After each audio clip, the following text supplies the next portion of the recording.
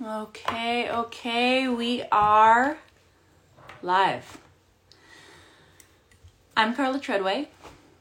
Today we're talking politics. Never thought I'd be in this realm. Never thought I'd be talking about politics on this podcast, nor politics with anyone at all, but here we are. Today I'm talking with Devon Thompson. Hi, Rachel. Give you a little wave. Success. Hey, okay. You never know if that transition is going to go smoothly on Instagram Live. Here we are. We are blessed. Yeah, I can hear you. You great. Can you hear me? Let me just hear you. Okay. We are blessed. That went easy. How are you doing today? I'm great. The sun is shining. We've had the coldest winter in Kenora, and I didn't realize what a victim to the weather I am because the sun comes out and I'm like, yes. I'm a whole different person. When the sun comes out, you don't want to stay inside. But then when you try to go outside, it's freezing cold and you want to come back inside and then you get the... Right? Yeah. Yeah. And we live in a pretty wild place here. I live on a little island. It's a lake community in the summer, but in the winter, we're driving ice roads. So we're driving with snowmobiles and side-by-sides or like our regular vehicles. And this time of year, you're driving on the road one day, and then the next day there's a river there. So it's a little dangerous too. So never bored. That definitely does not sound like the life for me. I like warm and safe. Yes. Yeah. I prefer those things too. Awesome, Devon. Well, I wanted to talk to you because I've been just loving the materials that you've put out. Everything is very grounded and very sane, but also very strong. And I don't come from a background in politics. I never thought I'd be talking about politics on this platform. And for the better part of my life, I've probably completely ignored it. And I've changed because I've had to. And things are very, very different in the world. Maybe I'm naive. Maybe I always should have paid attention. But I feel like now is different, and hence why you have normal everyday people using these platforms that they used to use for other things to talk about what's going on in Canada. Did you have what was your background before you started talking about this stuff? So we're in 2022 now. So a few years ago, that was after I came to Canada, after my son was born. One of my oldest friends, his name is Anthony Ross. We went to high school together. He was in a community called Montego Bay in Jamaica, and he was in the wrong place at the wrong time, and he was shot and was killed. So that kind of negatively affected me mentally. And then something else happened around the same time in Kingston, where a child, he was like maybe 3 or 4 years old, was shot and he was killed. So it led to me being turned off from the world, like shutting out the world. I deleted all of my social media profiles. I got off the internet, and for an entire year, I just spent the time by myself thinking about, like what could I have done, to keep my friend alive? What could I have done to prevent this child from dying? And I said to myself, okay, the best thing that I need to do then is to talk to the politicians, who are overseeing the criminal enterprise in the country. So I reached out to one politician from the Jamaica Labour Party, and I didn't like them. It seems as if they were just out for money. They just wanted the diaspora and money so that they can win more elections. So I didn't like them. And then I found another political party. It's called the UIC, and this is a more of an independent political party. It's a small party like the New Blue or like the Ontario Party. They were actually won before, and they're not filled with politicians, just regular people like me. And I was drawn to that. And I was drawn to their idea that we need to have a government system that respects our natural right to life, liberty, and property. So I actually worked with them to build the political party in Jamaica. I was here in Canada while doing that.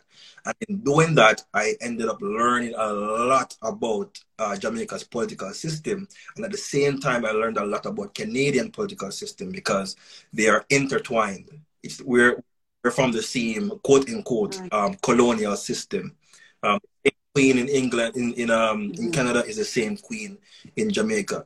So all of the stuff that I learned in Jamaica, I was able to apply them here in Canada. So I was working very, very hard for the political party in Jamaica.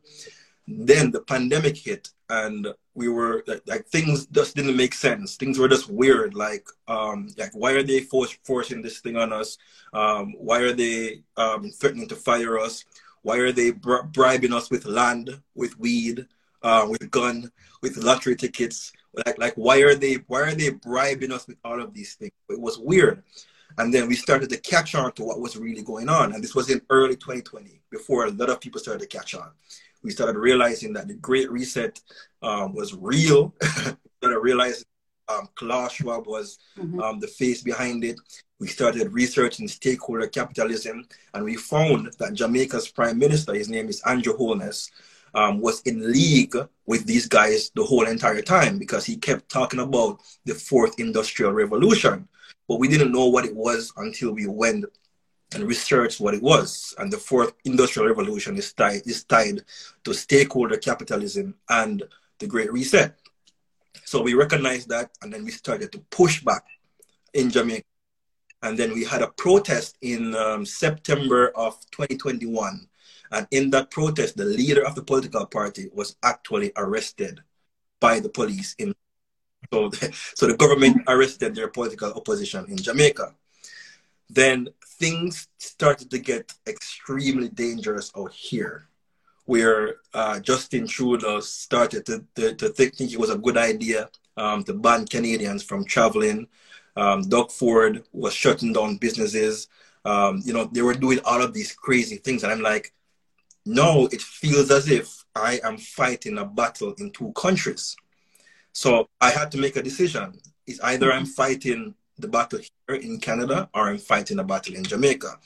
So that's when I spoke to them and I said, hey, guys, I can't do this.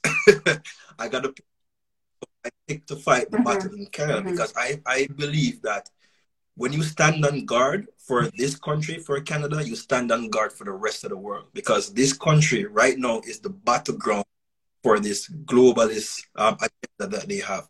And that's the short story of how I got to where I am right now. Yes. That's amazing. And you're right. This is a full-time job. This is all encompassing. Fighting for two countries would be next to impossible. So I didn't see this in the beginning. There's two different types of people that don't see it for very different reasons. I was in the school of people that didn't see it right away because I was trusting. Because we don't have to worry about anything in Canada. It's Canada. We say sorry all the time. Like in the past, like conservative government, liberal, it didn't really matter, didn't really change my life in a significant way. So I trusted. So I fell into that category. A lot of us are there. And then there's the other category of a lot of the younger generation, the far left liberals, who really believe that we need to destroy the system. We hear, like you mentioned, colonialism, we need to destroy it. So this is good. So this is good. This is the system being destroyed. However, what they're missing is we're replacing it with some sort of totalitarian communism, which is not taking down the system. It's actually making the system a whole lot stronger, a whole lot bigger. Yes. And nobody. Yeah, I've been able to define. So I had trouble defining what this system was. Is it socialism? Is it communism? Is it totalitarianism? Like, what is it? I had trouble defining it. And it was only recently that I was able to define this type of system that they're pushing. And I'm going to get a lot of pushback from it because there's been a lot of confusion about what is on the left spectrum and what is on the right of the political spectrum. So Klaus Schwab says that he wants to implement stakeholder capitalism. And he defines stakeholder capitalism as an economic and political system where the stakeholders who are government, who are civil society groups and corporations, literally become the overseer of human beings and the planet. So they basically see us, human beings and the planet, as resources to be controlled. So I had trouble defining that kind of system. But then I realized through more research that this system is actually fascism. This is the real definition of what fascism is. When the government wises up and realizes that communism won't work, socialism won't work, and they won't work because historically there's going to be pushback from the population. When the population realizes that communism or socialism is stealing or taking away their property, there's going to be pushback. So what they want to do is to create a system where it seems as if we own things, or it seems as if we opted into the system. And that is what fascism does, where the government now over-regulates businesses. So if the business, let's say that you own a business and your business decides that it wants to take part in the Freedom Convoy, then the government can basically shut down your business or nationalize your business. That's what fascism is. So they say that fascism is the smarter, younger brother of communism. And that is why Nazism was so powerful. The only reason why Nazism was destroyed was because there was a world war.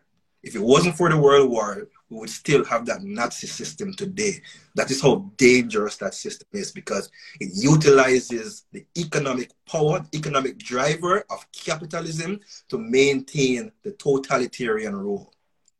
And that is where Marxism comes in now, because like Hitler, Stalin, Mussolini, these guys, they were all Marxists.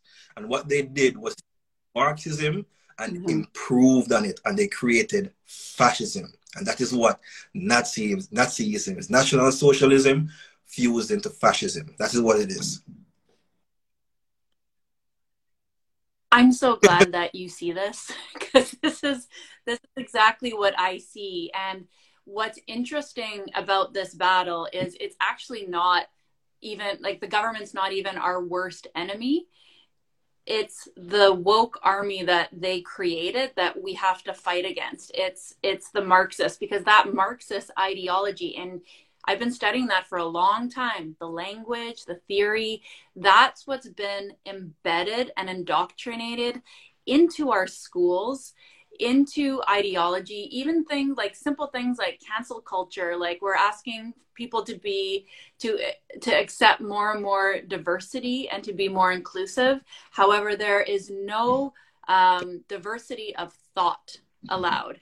You must say and do and think this, or we will viciously attack, bully, and cancel you. So for me, it's a bit easier for me. And as I said, so when you were introducing me, you said that I don't recall the word that you used. I think you might have used I don't know if forceful was the word. What was the word that you used? I feel like I used something to do with liberty. Liberty. No, in the live stream, I can't recall the word that you used. But when I speak, it does sound forceful, because I do get straight to the point, and sometimes people don't like that. So what I'm about to say right now is going to be something that people don't like. So you see, because of the color of my skin, I am able to speak out a little bit more than you can. And the reason why is because they are hesitant to call me a racist. Because if you speak out against Trudeau, if you speak out against the system, the first thing that they want to do is call you a racist. But then, next step is calling you a misogynist. Now, because I'm a guy now, that's where the problem lies. So if I'm talking to someone that realizes that they can't use racism against me, they move on to misogynist. And if they can't use misogyny against me, they find something else, some kind of social warrior, social justice warrior word to use to silence you. And that is what they do. It's a form of gaslighting. And we intruder is very exceptional at gaslighting an entire population. So yes, you are right.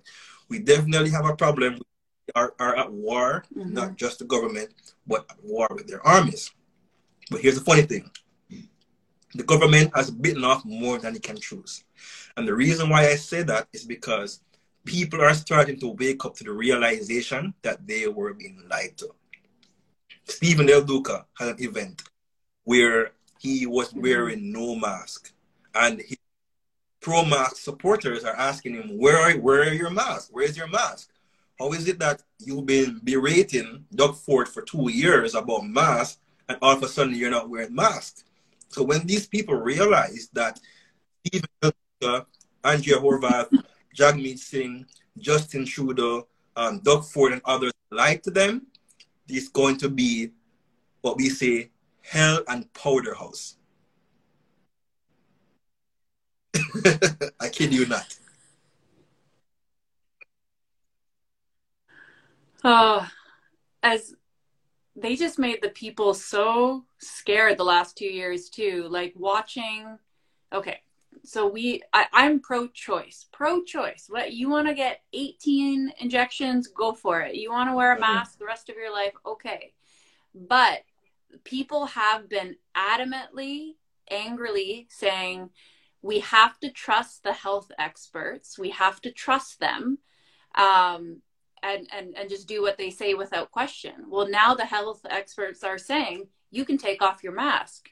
What are they doing now? Oh, I don't actually trust the health experts now. They don't have my best interest in mind. I'm like, well, what side do you stand on? Because you said that you were going to trust them no matter what.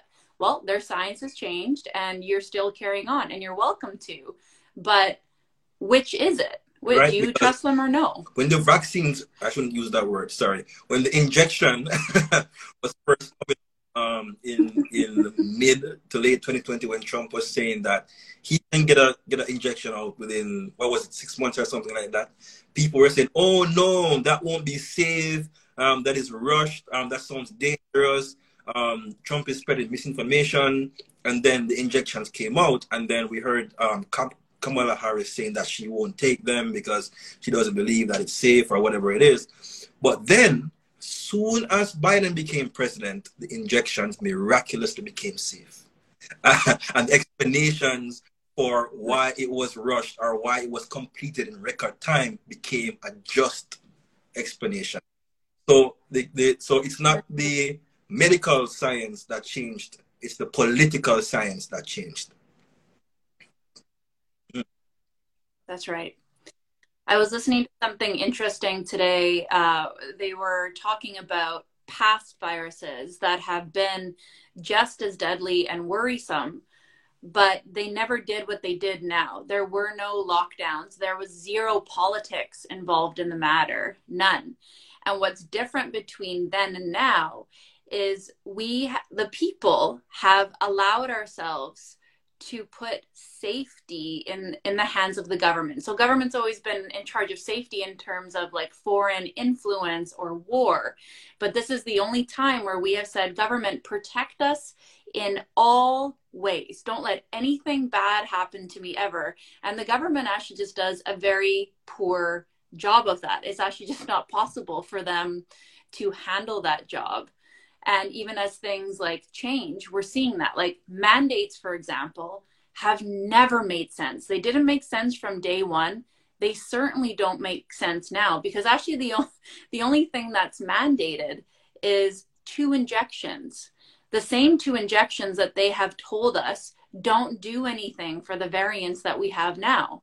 So you are mandating something and telling people at the same time that it's absolutely useless. And here we are in the only country that doesn't allow its people to leave. And how that doesn't rattle people, like I get that people don't care about some of the people that chose differently, but the fact that they have such a strict rule that makes zero sense, that should concern people. Well, many things should concern So there's people, this but rhetoric. They say it's safety over freedom. Safety must come first and freedom must come afterwards. So that's the rhetoric that they're living with.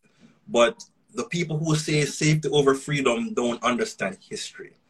Because there are many times in history, in African history, and in Greek history, what I'm learning right now, where people chose to kill themselves rather than live in slavery. So safety in the comfort of slavery is not something that I would want for me or I would want for my children. Freedom comes first and safety comes afterwards. So they would bring up the example of a stoplight. Should we be free to drive through a red light and harm somebody else? And the answer is no, because freedom does come with certain responsibilities, but it's not the responsibilities that they're thinking about. The responsibilities freedom comes with is the responsibility not to infringe on another person's freedom. So you don't have the freedom to not be infected with a virus. You don't.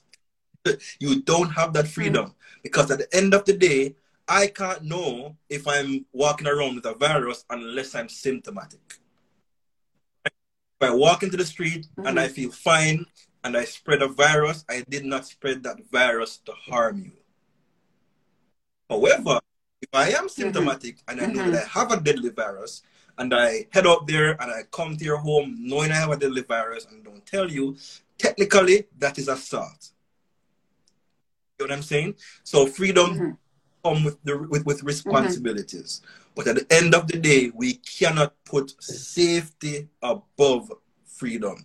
And we have to know exactly how and what the definition of freedom is. As a matter of fact, I would rather use the word liberty instead of freedom.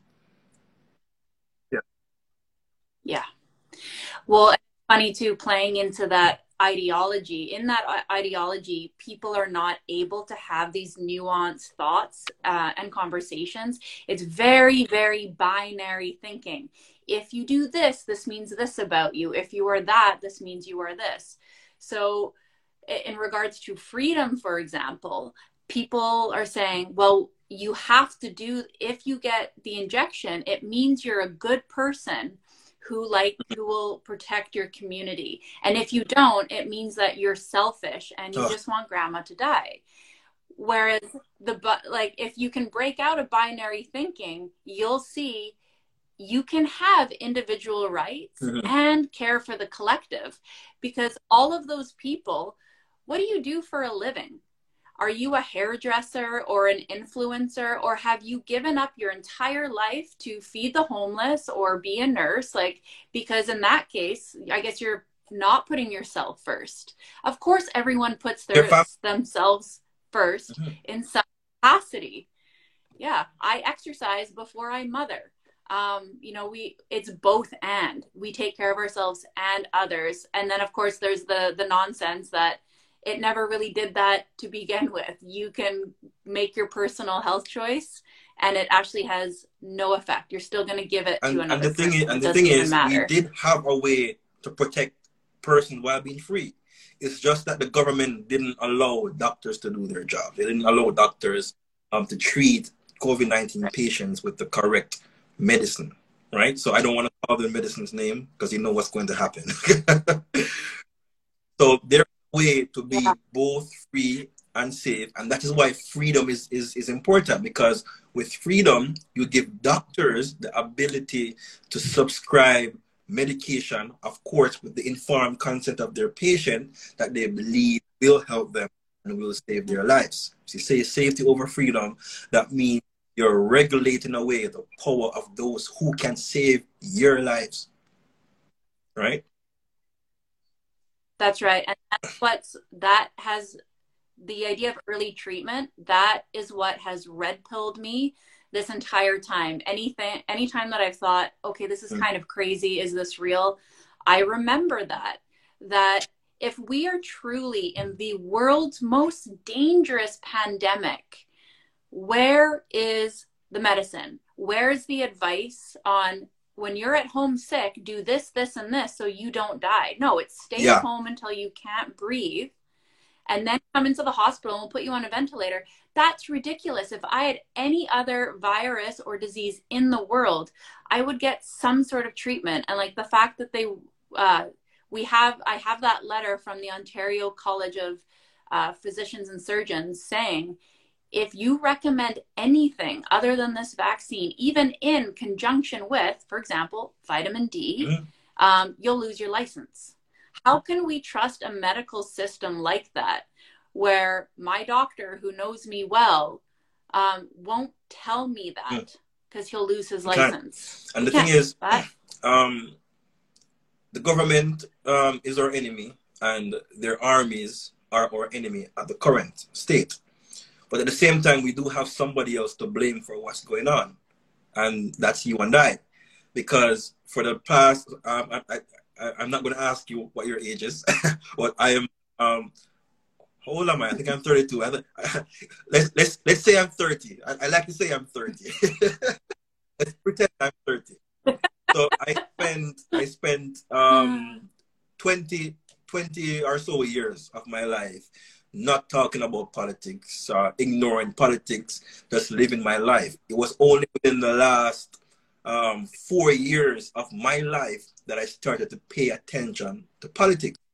So all of this time missed with us leaving government on autopilot, letting politicians do as they please, that allowed government to grow big, allowed to grow tyrannical, and allowed them to capture totalitarian power that they can use to control the population, totalitarian powers that they're using to control us right now. So we have to get back in the saddle, and we have to teach our children as well why it's important for them to get involved in the political party, in the political process, regardless of the activity that they're taking part in.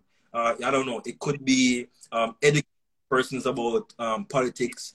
It could be talking to your friends and family about politics. It could be running as a mayor, as a councillor, as an MP, whatever it is. It could be assisting mayors or councillors or MPs. As a matter of fact, it could even be running to become a part of a school board, something. All of us have to get up today, take part in the political process, because if we don't do it, someone is going to do it for us. And you know who is doing it for us? The quote-unquote woke left. That's right. And at the very basic level, at least looking into what your party represents, what they're doing, what these bills are, because most of it, we're busy, we have families, we have our work, so we hear it on the surface, we hear the label, like, well, for example, universal pharmacare, okay, for the NDP. So we hear that, we take it for face value and say, yeah, there are a lot of poor people that can't get access to their drugs. Everybody should have that. Of course, face value, anyone would say yes to that. When you actually dig into what that represents, when you look at things practically, A, can we afford it? But I was listening to Pierre Poilievre talk the other day, and he was saying, we did that before. And what actually ended up happening was people got subpar care, because most Canadians have benefits through their work that was actually covering pharmacare. There was like 10% of Canadians that were receiving nothing. But what was happening when we raised taxes to cover that for everyone, they were getting subpar care, like our whole medical, because we have a socialist healthcare system, subpar care. They were getting less financial benefit to receiving their drugs. So basically everyone just lost the same, which is communism, is socialism. We all just suffer equally, instead of creating targeted programs for those that need it. Like this new NDP socialist, NDP liberal, that's a perfect slip, coalition. This is so dangerous. The liberals were already so far left, and all you hear in the news is far right, far right. Everybody's a Trump supporter. Everyone's racist. No one's noticed how far left we've gone. And now with the NDP and the Liberal together, we're in a lot of trouble. This is Yeah, very, because very back to what dangerous. you're saying, with them making everybody poor, that's basically what they're doing. Is so most people don't understand the economics of it, and they use our ignorance to Mm-hmm. convince us to buy into these programs, to buy into universal basic income and all of that stuff. But nobody's asking this simple question. So the NDP wants universal dental care, right? So nobody's asking the question, okay, why does Jagmeet Singh need free dental care? Isn't Jagmeet Singh wealthy? Um, why do the people that the richest part of society need free dental care? Why do they need it?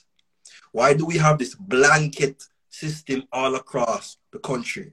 Why not, as you said, target it to those who need help? But at the same time, you will because you don't want people abusing the system, and you don't want people relying upon the system. You want people to excel. You want to be able to afford healthcare, to afford education, to afford a home.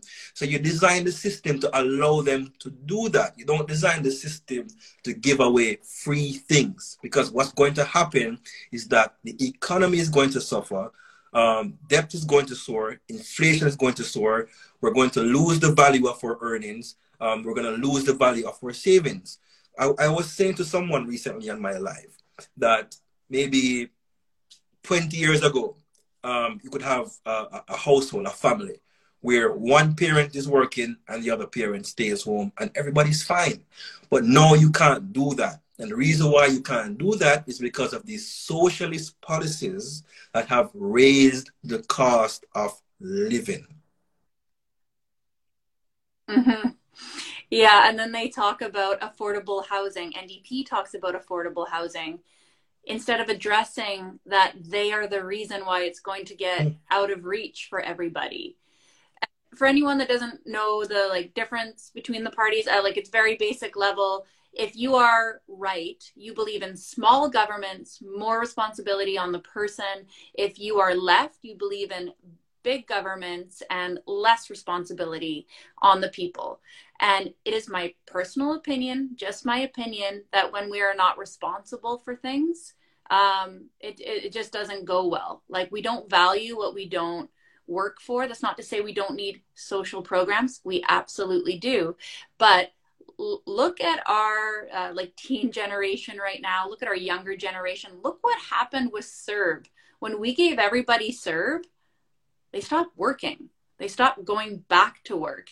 That's what's going to happen under this system, is we will create a useless class of people. And then with universal basic income, now we're all dependent on the government.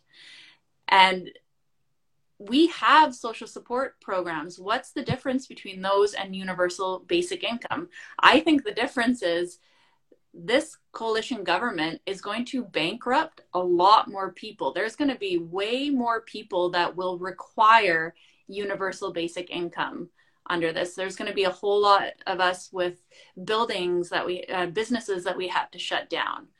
We're going to need that. And then what happens when they tie that to our digital ID, when they tie that to our health decisions? So here's the thing, in regards to freedom, people that don't understand this, when they see people protesting and they see us out there, they think we're protesting because we have to wear a mask or we want to go to a restaurant. Do you think we would lose our jobs, our friends and our family get lambasted, like you and I doing this talk right now? We get shade. There's no benefit. No one's giving us money for doing this. It's just a battle. We're not doing this battle for petty, tiny things. We're doing this because this is a very, very big deal, and people aren't seeing the big picture here. And it's not tinfoil hat stuff. It's stuff that you can find on the Canada.gc website. Social credit right there. Removing property ownership right there. And a lot of us are so used to being taken care of. A lot of us don't see the value in personal responsibility. Some of us say, hey, great, I'll just sit back and collect. That's Wow, that's what we're fighting here. Yeah. So in regards to the welfare system, their excuse for a UBI is to say that the existing social systems don't work. So they want to replace these social systems with the UBI. So if the social systems that you created before, socialists created before, it didn't work, why should we trust you to say that UBI is going to work now? Do you get what I'm trying to say? So they're moving us from one system to the other. But again, they're using UBI as a trick because a lot of people are ignorant of the economics behind it.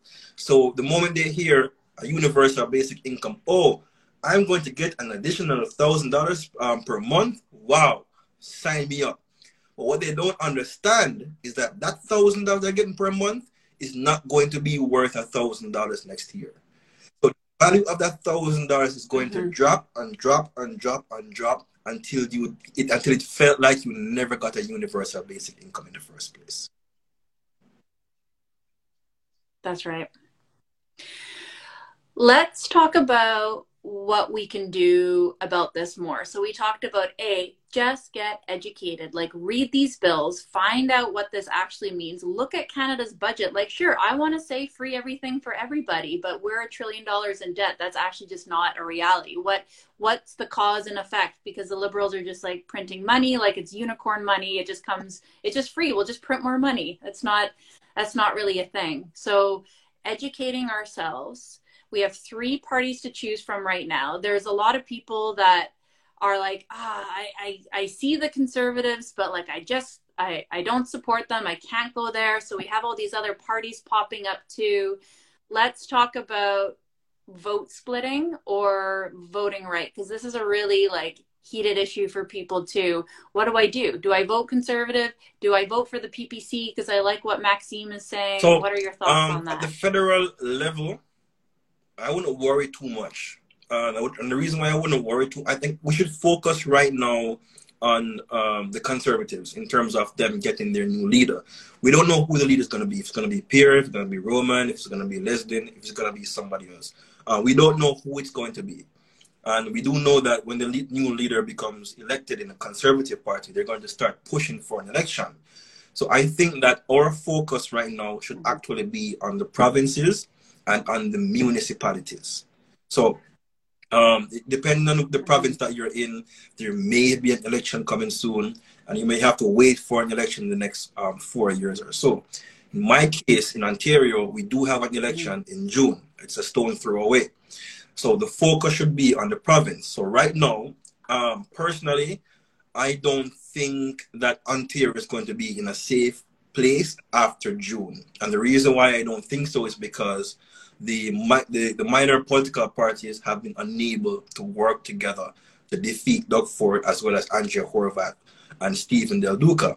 Because best believe, Stephen and Andrea are working together to defeat Doug Ford.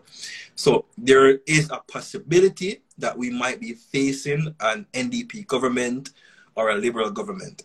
But even if we do face a Doug Ford government, there's a possibility that he might reimpose the mandates again after being elected. So either way, I think that Ontario is in a very, very bad place. And I think that every other province, Alberta, British Columbia, Quebec, Manitoba, Saskatchewan, every other province should look at Ontario right now as the example for what not to do in terms of taking part in the political system. So find the minor political parties in your community and let them know that, hey, listen up. You guys can't hope to do this on your own. If you want to do this, if you want to get rid of these tyrannical politicians, you have to come together and let us support you. Us as in the people, as in the grassroots people. Otherwise, as you said, the votes are going to be split. Somebody mentioned New Blue. If New Blue, Ontario Party, Ontario Libertarian Party are contesting the same riding, the vote is split among the 3 plus Doug Ford, among the 3 plus Doug Ford's representative. So that's 4 different persons the votes is split between. And that could result in Doug Ford's representative losing the election to an NDP candidate or to a Liberal candidate. Rather, if New Blue and Ontario Party or Ontario Libertarian Party were to come together and say, okay, here's what we're going to do. We're going to segment Ontario, and we're not going to duplicate our politicians in ridings. Then that way, people would have the ability now to decide properly who to vote for, because they want to vote against Doug Ford. They want to vote against Andrea Horvath. They want to vote against Stephen Del Duca. Give them an opportunity to do so. Don't force them to split their vote and end up bringing in the individuals they wanted to keep out in the first place. So for Ontario, the best bet then would actually now be the municipal elections that are coming up in, I think, October of this year. So focus on that. So let me jump back to the federal government now. So after the Conservative leader is selected, they are going to fight tooth and nail for an election. I don't know how they're going to do it, but I trust that as professionals that have been doing this for decades and with their advisors, they know exactly what to do to force an election. PPC. I understand the reason why you voted for PPC in the last federal elections. I support you in doing that because O'Toole was not the right choice to lead Canada. O'Toole, in my opinion, was simply a tool for Justin Trudeau. So your vote for the PPC was the right vote. However, if we do get the right leader for the Conservative Party, I would suggest for now tabling the PPC. I know a lot of people don't want to hear that, but unfortunately, we would have to table the PPC and vote for the Conservatives. And then the next time around, that's when we prop up the PPC to take over from the Conservatives. Because focus on the PPC right now and ignore the Conservatives, we may end up splitting the vote again, bringing in for Jagmeet or Justin Trudeau again. We don't want that. So for Conservatives, let them win. We know that we have Conservative politicians who are World Economic Forum youth leaders who are supporting the globalist agenda. We know that they are there. We know, right? But or they're just liberals in disguise. Yes, don't worry about that. Yeah. Let them win. Because when you let them win, what you're doing is you're delaying the globalist agenda. You're delaying. Even if they do plan to bring it back, they're going to have to delay it for a while to make us feel happy until they think that we forgot about it. That's how they operate, right? They wait until you forget, and then they're bringing back the policies. So it's up to us not to forget. So when the next election cycle comes around, no, that is when you vote PPC. It's funny that mind game too, over the last 2 years, that burns people out. The constant news of, oh my God, I just heard the worst thing in the world. And then like, oh, okay, they backed off and it's not so bad. And going back and forth, that burns out people's adrenals to the point where they just stop looking. They just stop caring. They're fried. And what I have found is the best use of my attention, if you are on the side where you have woken up to what's going on, is I've taken my attention off of Telegram. I've taken it off of like the constant news, and I've put it on politics for a few reasons. One, I can do something about it. It's tangible. I can learn these bills. I can talk to my politician. I personally can't do anything about the New World Order right now, but I can do things on the ground. So, and there's still drama, obviously, in politics, but it's less extreme than thinking about the big things that I actually probably can't control. So as individuals, it might be difficult, might be overwhelmed, right? But you have Carla here to help you out, and I see where I can't scroll. Oh, there we go. I see Trailblazer Media Group in the comment in the chats. So Trail Media is a great organization to help you out, to help you learn about politics and to help you understand politics. Because as a group that we can do these things. We can't do it individuals and alone in silos. We have to come together in community groups to get this thing done. Yeah.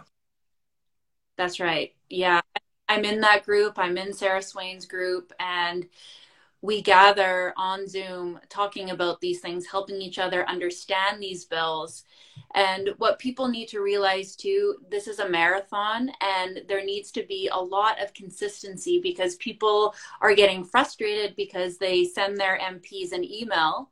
They get brave, they send the email, they don't get anything back, and then they stop. We need to be on them consistently, not just our own MPs. Like maybe you're in a conservative riding. We also need to get in like the ear of the NDP, the Liberals. It's consistent. And it's been a few years of this where the people have forgotten. We're moving towards authoritarianism, to totalitarianism. Governments work for us. If they're not answering you, get back on them. Harass the shit out of them. Sorry, I swore, but keep at it. We are not the peasants. We are not the serfs. They work for us. And if they're not doing their job, we're going to make sure that they don't have one. And people need to remember that. They need to keep on going. And they need to not like grab 5 of your friends and make them a pain in the ass too. Keep it going.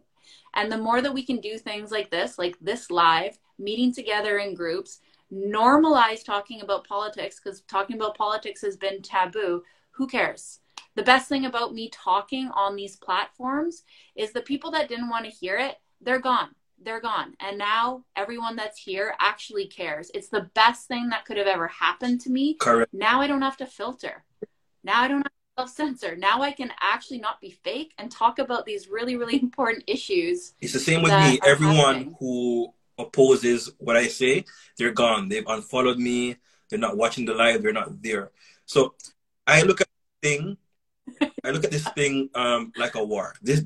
Right now we are in a war. And in war, you don't let your enemy come into your circle, right? If it comes into your circle, they're able to disrupt things.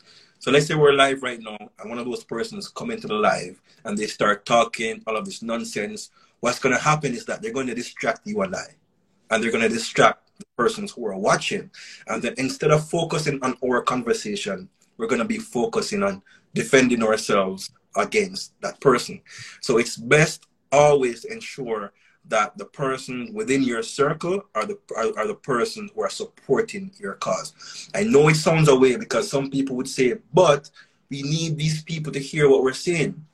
I understand that, but bringing into your circle at this time, this late in the game, is a bad idea. Sure, maybe in 2020, in 2021, where people were a little bit confused, they didn't know what was going on. Yes, you can bring them in and try to explain to them and help them to understand. But it's 2022. It's been 2 years. So the person whose minds aren't aligned with yours right now, just cut them out of your thoughts and focus on the people who agree with you. Focus on. Well, and yeah, and I mean, just don't waste your time on the people that want to argue with you. So that's different. Like, keep people in your circle. There are going to be people that like genuinely want to know, and you'll know because they're not like dicks about it. They might disagree, but they actually are like, why do you think this way? I'll spend my time with those people. But people showing up in my like DMs that all I see is like Marxist indoctrination. Like I can tell they're here to troll. They're not getting any of my time. That's just a waste. That's just a waste of energy. Yeah, don't spend your time there. And it's not even that. So the thing is, it's okay for people to not agree with you. It's just that some folks come in and they strongly attack your way of thinking, and then when you don't think the way that they think, they call you a racist, or they call you a misogynist, or they call you a bigot. They try to find everything possible to silence you, to shut you down, and they try to find every single way to gaslight you. You don't end the conversation. That's right. It's too late in the game right now for them to enter and for them to cause all of this disruption. No, and none of this stuff is hidden. The big picture things are happening. It's right there in front of your face. And like you said, we are at war. And that is important to understand. because you should not be upset about someone on your social media. Who cares? Your friends want to leave you because you believe this? Fine. Okay. Because we're at war. That is such a petty and small thing. It actually just doesn't matter.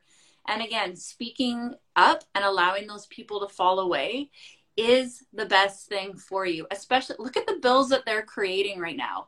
Snitch bills. They're creating snitch bills.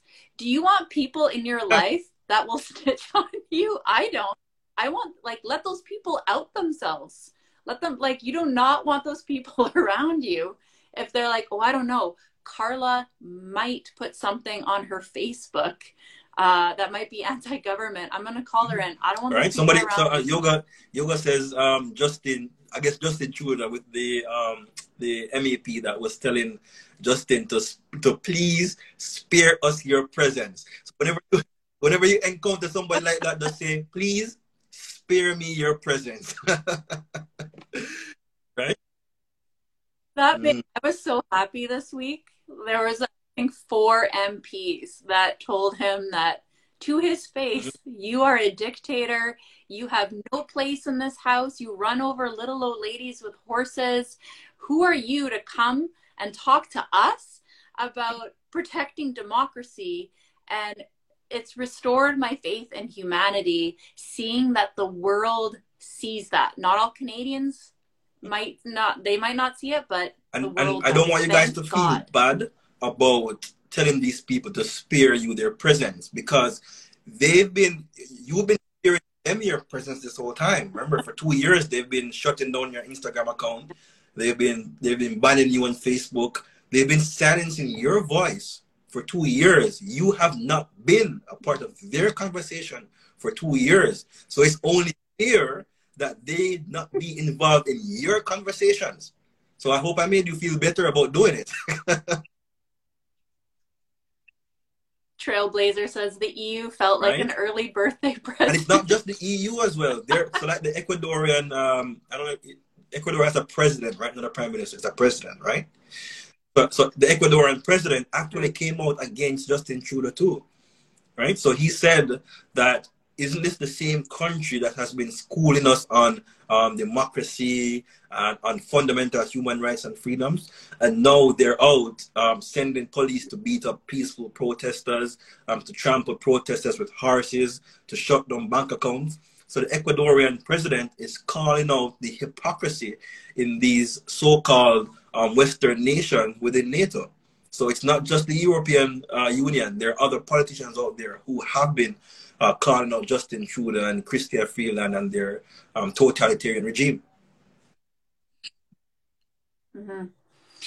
I'd like to mention something, because this turns a lot of people off and it gets a lot of people disengaged with the material.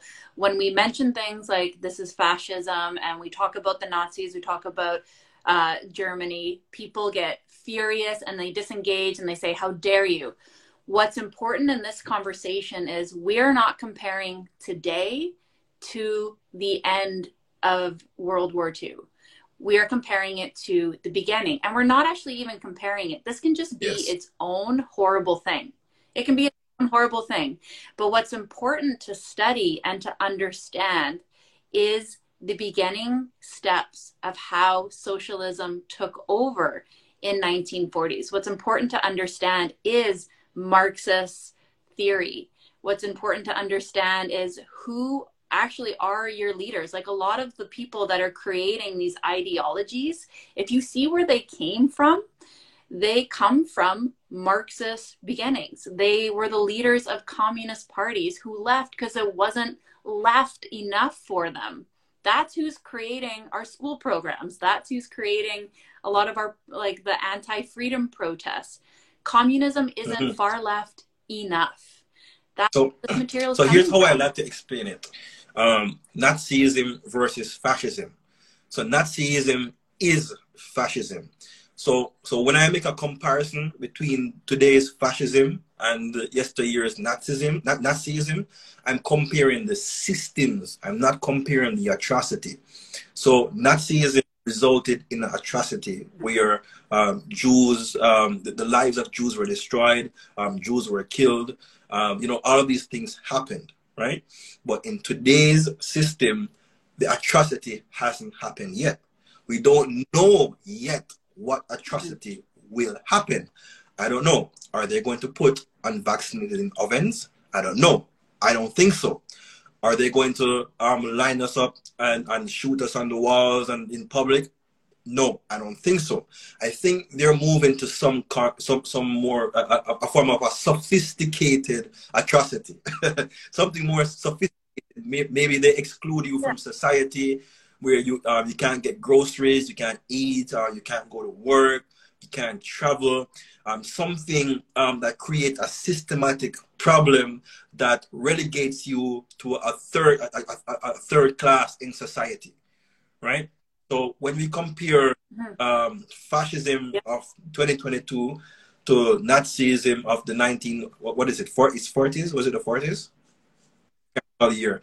Yeah, right. So when we can compare it to then, we're actually comparing the system and not necessarily the persons who are targeted in it. That's right. And this is why the mandates are a problem. The mandates are a big enough problem for just this thing on its own. But the biggest problem with mandates is if you say yes to this, you will say yes to the next thing, which is what happened in 1940. You make tiny little gains on the people. And we know some of the things that will be mandated next because they're talking about them. The CEO of Pfizer says openly in his interviews that now they have a swallowable microchip pill that will enforce compliance. It'll tell someone whether or not you took your medicine. We have the technology to control people by microchipping brains that Elon Musk has created. It can make you an amazing surgeon. Great. What else can it do? If it can make you a surgeon, what else can it do? We have people in Sweden putting microchips in their hand. And I'm sorry, like, people are so checked out. If you sell this thing and you say, hey, why you got to carry around your phone, this QR code, it's kind of burdensome. Why don't we just put your code in your body? You can play your favorite Spotify songs. You can call your friends. The useless class of people that likes things easy will just be like, oh, okay. And that's the world that we're heading to. You know, I watched Black Mirror before all of this, and what I watched on Black Mirror was crazy. But then, you know, 2020 happened, and then Black Mirror just flashes back into my mind, and I'm like, oh my God, everything that Black Mirror said is literally happening right now. The social credit score, chips, internet. What do they call it? The 3.0 internet, which is virtual reality. Because what people don't understand, you see, this this type of education system that they had, where kids were staying home and doing online schooling, they're going to have a virtual form of that where your kids be home with the device over their faces, and they're going to be sitting in your chair at home, and they're going to be classmates next to them, and we're going to have this virtual form of classrooms, and that's what's going to, you see, You'll be safe. You will be safe, and you never have to travel again. You can stay in your apartment, and you can wear this device. Like, it sounds so ridiculous as I say it out loud, and that's exactly what they're doing. Keep the people complacent, keep them dumb.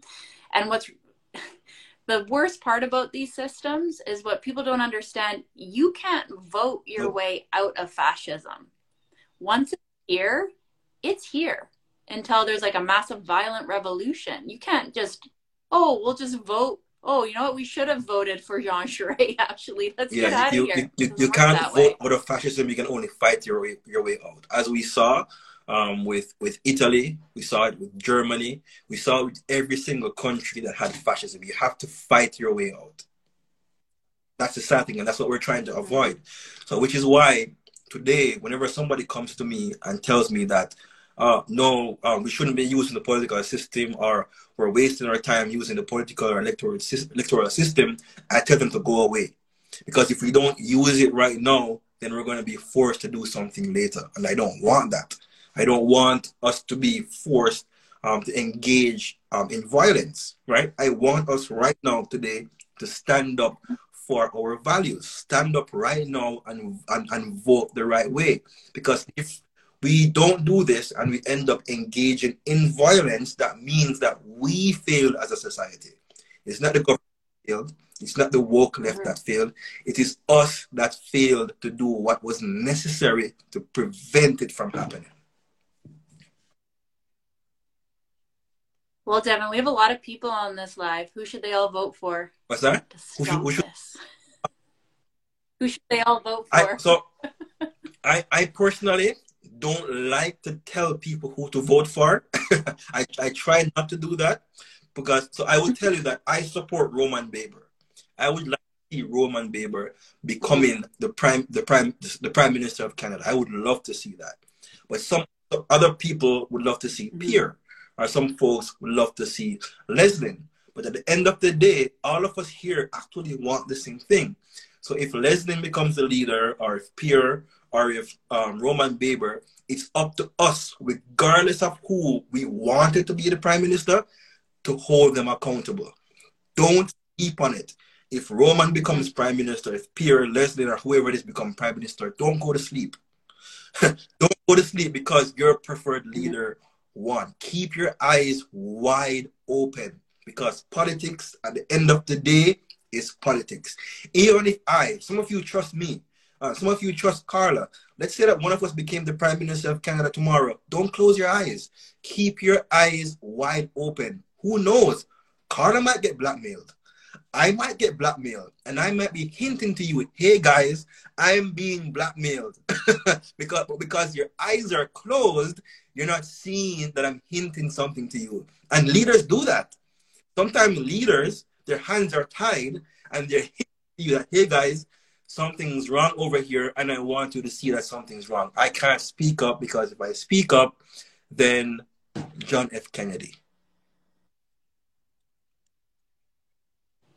I would run this place like a dictator. I'd be like Kim Jong-il over here, like my way or the highway. Right? If I were Right? So, what's that? I would clean things up.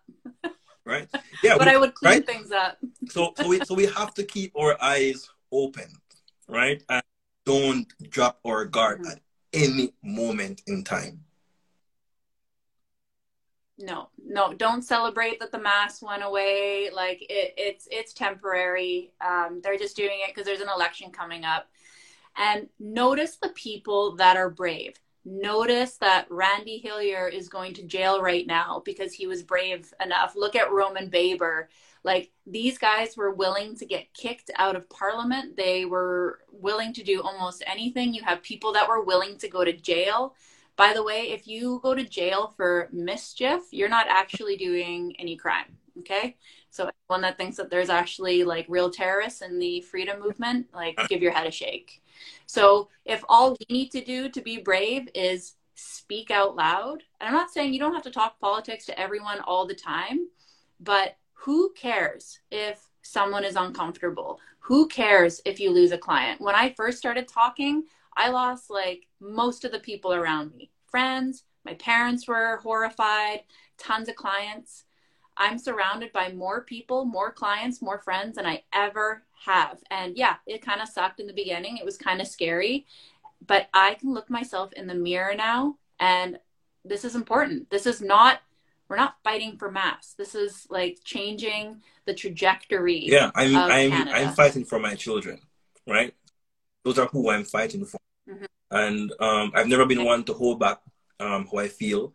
I guess I was lucky because Doug Ford's policy came at a time when my business was starting to go up. So his policy came in and shut everything down. So, you know, I had literally nothing to lose. So, well, technically I did have something to lose, which was my job. But I still spoke up because I'm speaking for my children's future. 10 years is not very far away. In 10 years, my son is going to be 15 years old. He's going to have a mind of his own. So what mind is he going to have? Is he going to have the mind of the slave master, or is he going to have the mind of the freedom fighter? So I have to stand up right now. I'm talking to you on this live. I'm talking on YouTube. So when my child becomes 15 years old, he can go and Carla's Instagram page. He can go on YouTube and he can see what his father thought. I don't know. God forbid something happens to me tomorrow. God forbid I'm not here in this world anymore. This content is there as a lesson plan for what my children's father believed in, right? And that is what I'm most proud about. That I was in Toronto talking with some Freedom Convoy protesters who were calling us Nazi, and I responded to them and I asked them, where were you? Where were you for the last 2 years of my life when the government was infringing on my rights and properties? And you have no right to tell me who to associate with and who not to associate with. So we have to instill in our children. Nobody should be telling our children that because, oh my God, this guy that in your opinion you think is a racist, you think is a white supremacist, you think is a Nazi without proof that you and I should not be associating with this person. It's the same with what's her name? Christine Anderson? Is that her name? The MEP? The color. They're telling me that, oh, it's so sad to see you as a black man associating with a white wing extremist Nazi. And I'm like, huh, a white wing extremist Nazi. So let me go on her website. Let me check out the website of her political party. Let me see what she believes. Let me watch her YouTube videos. When I found her YouTube videos on her website, it was all in German.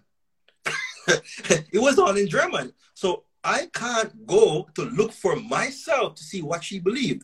I have to rely on third-party information from mainstream media. The same mainstream media that called me a freedom convoy racist. I'm not going to trust you to tell me that this lady is a Nazi or a right-wing racist extremist. I'm not going to trust you. I need to hear it from her mouth in English. or or for someone all of it who's German speaking to translate everything she said to me, and that's the only way I am going to believe that this lady is a right-wing racist extremist Nazi. And they said that in one line.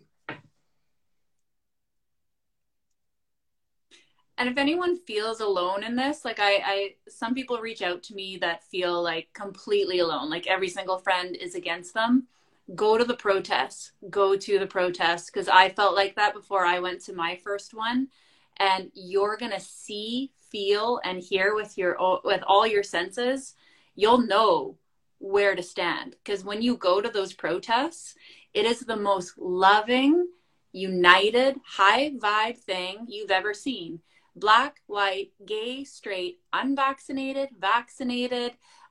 There'll be Christian prayers followed by indigenous smudging, and we're all together loving each other, accepting of different personal choices.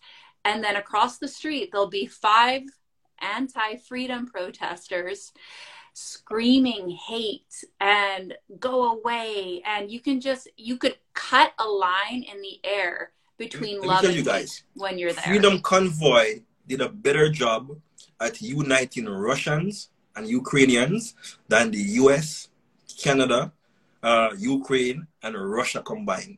I met more Ukrainians and Russians, Romanians, plenty of Eastern Europeans at Freedom Convoy than I have met elsewhere and that I have met my entire life. Freedom Convoy united communities, indigenous, as you said, gay, straight, whatever you are, you were there at Freedom Convoy.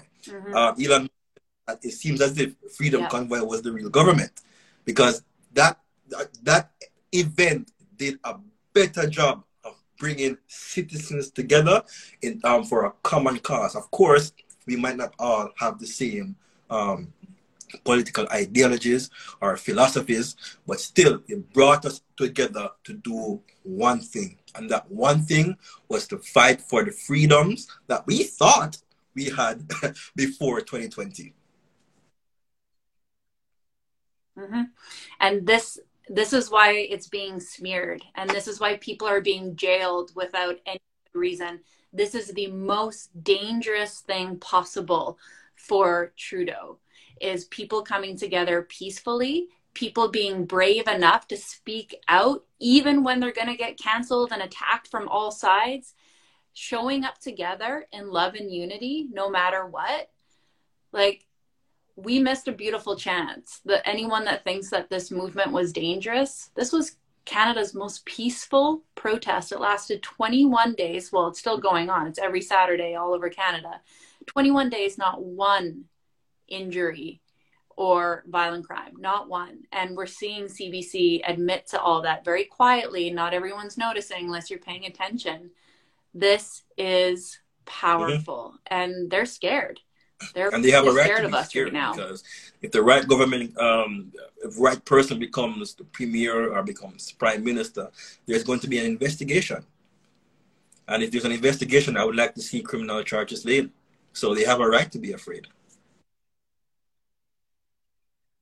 I can't wait for this summer. Protests are going to be lit. I'm getting in my car, driving all the way to Ottawa. Like, we've been protesting in minus 35. Wait Yes. till the weather is nice. I'm bringing my camper, my tent, my barbecue. It's going to be fun. So on Canada Day weekend, I heard that there's some folks are going up to Ottawa on that weekend. So if folks really are going there as a part of a freedom convoy, then I will definitely be in Ottawa on Canada Day weekend. Like, what's the best day to fight for Canada than on that day? Right? So. Mm-hmm. Can't wait. So, thanks for having me, Carla. Is there? Yeah, great talk. I could talk for hours. That was fun. Yeah, let's do it again. If you're on my account, follow Devon. He's got lots of great things to say. And if you guys like these talks, if you want to learn more, send us a DM. Let us know like what your questions are, what you'd like us to talk about, because it's important to keep the conversation going and normalize this. Normalize talking openly about things that they're telling you not to talk about. And if you're here from my page, please click the names at the top left, and you can follow Carla. Carla will be releasing more videos about what to do in regards to the upcoming federal elections or in regards to provincial elections. So she's going to be educating you on how to be the citizen's example of a politician. Because you have to be a politician if you want to understand exactly what is going on in this world. Mm-hmm. I just might join that conservative race. You might see my name thrown in the hat there too. We'll see. Things are getting interesting. Good. Awesome, Devon. Thank you for having me. So much. So enjoy the rest of your evening, and bye everyone, and thank you guys for tuning into the stream. Yeah, thank you so much, guys. Bye.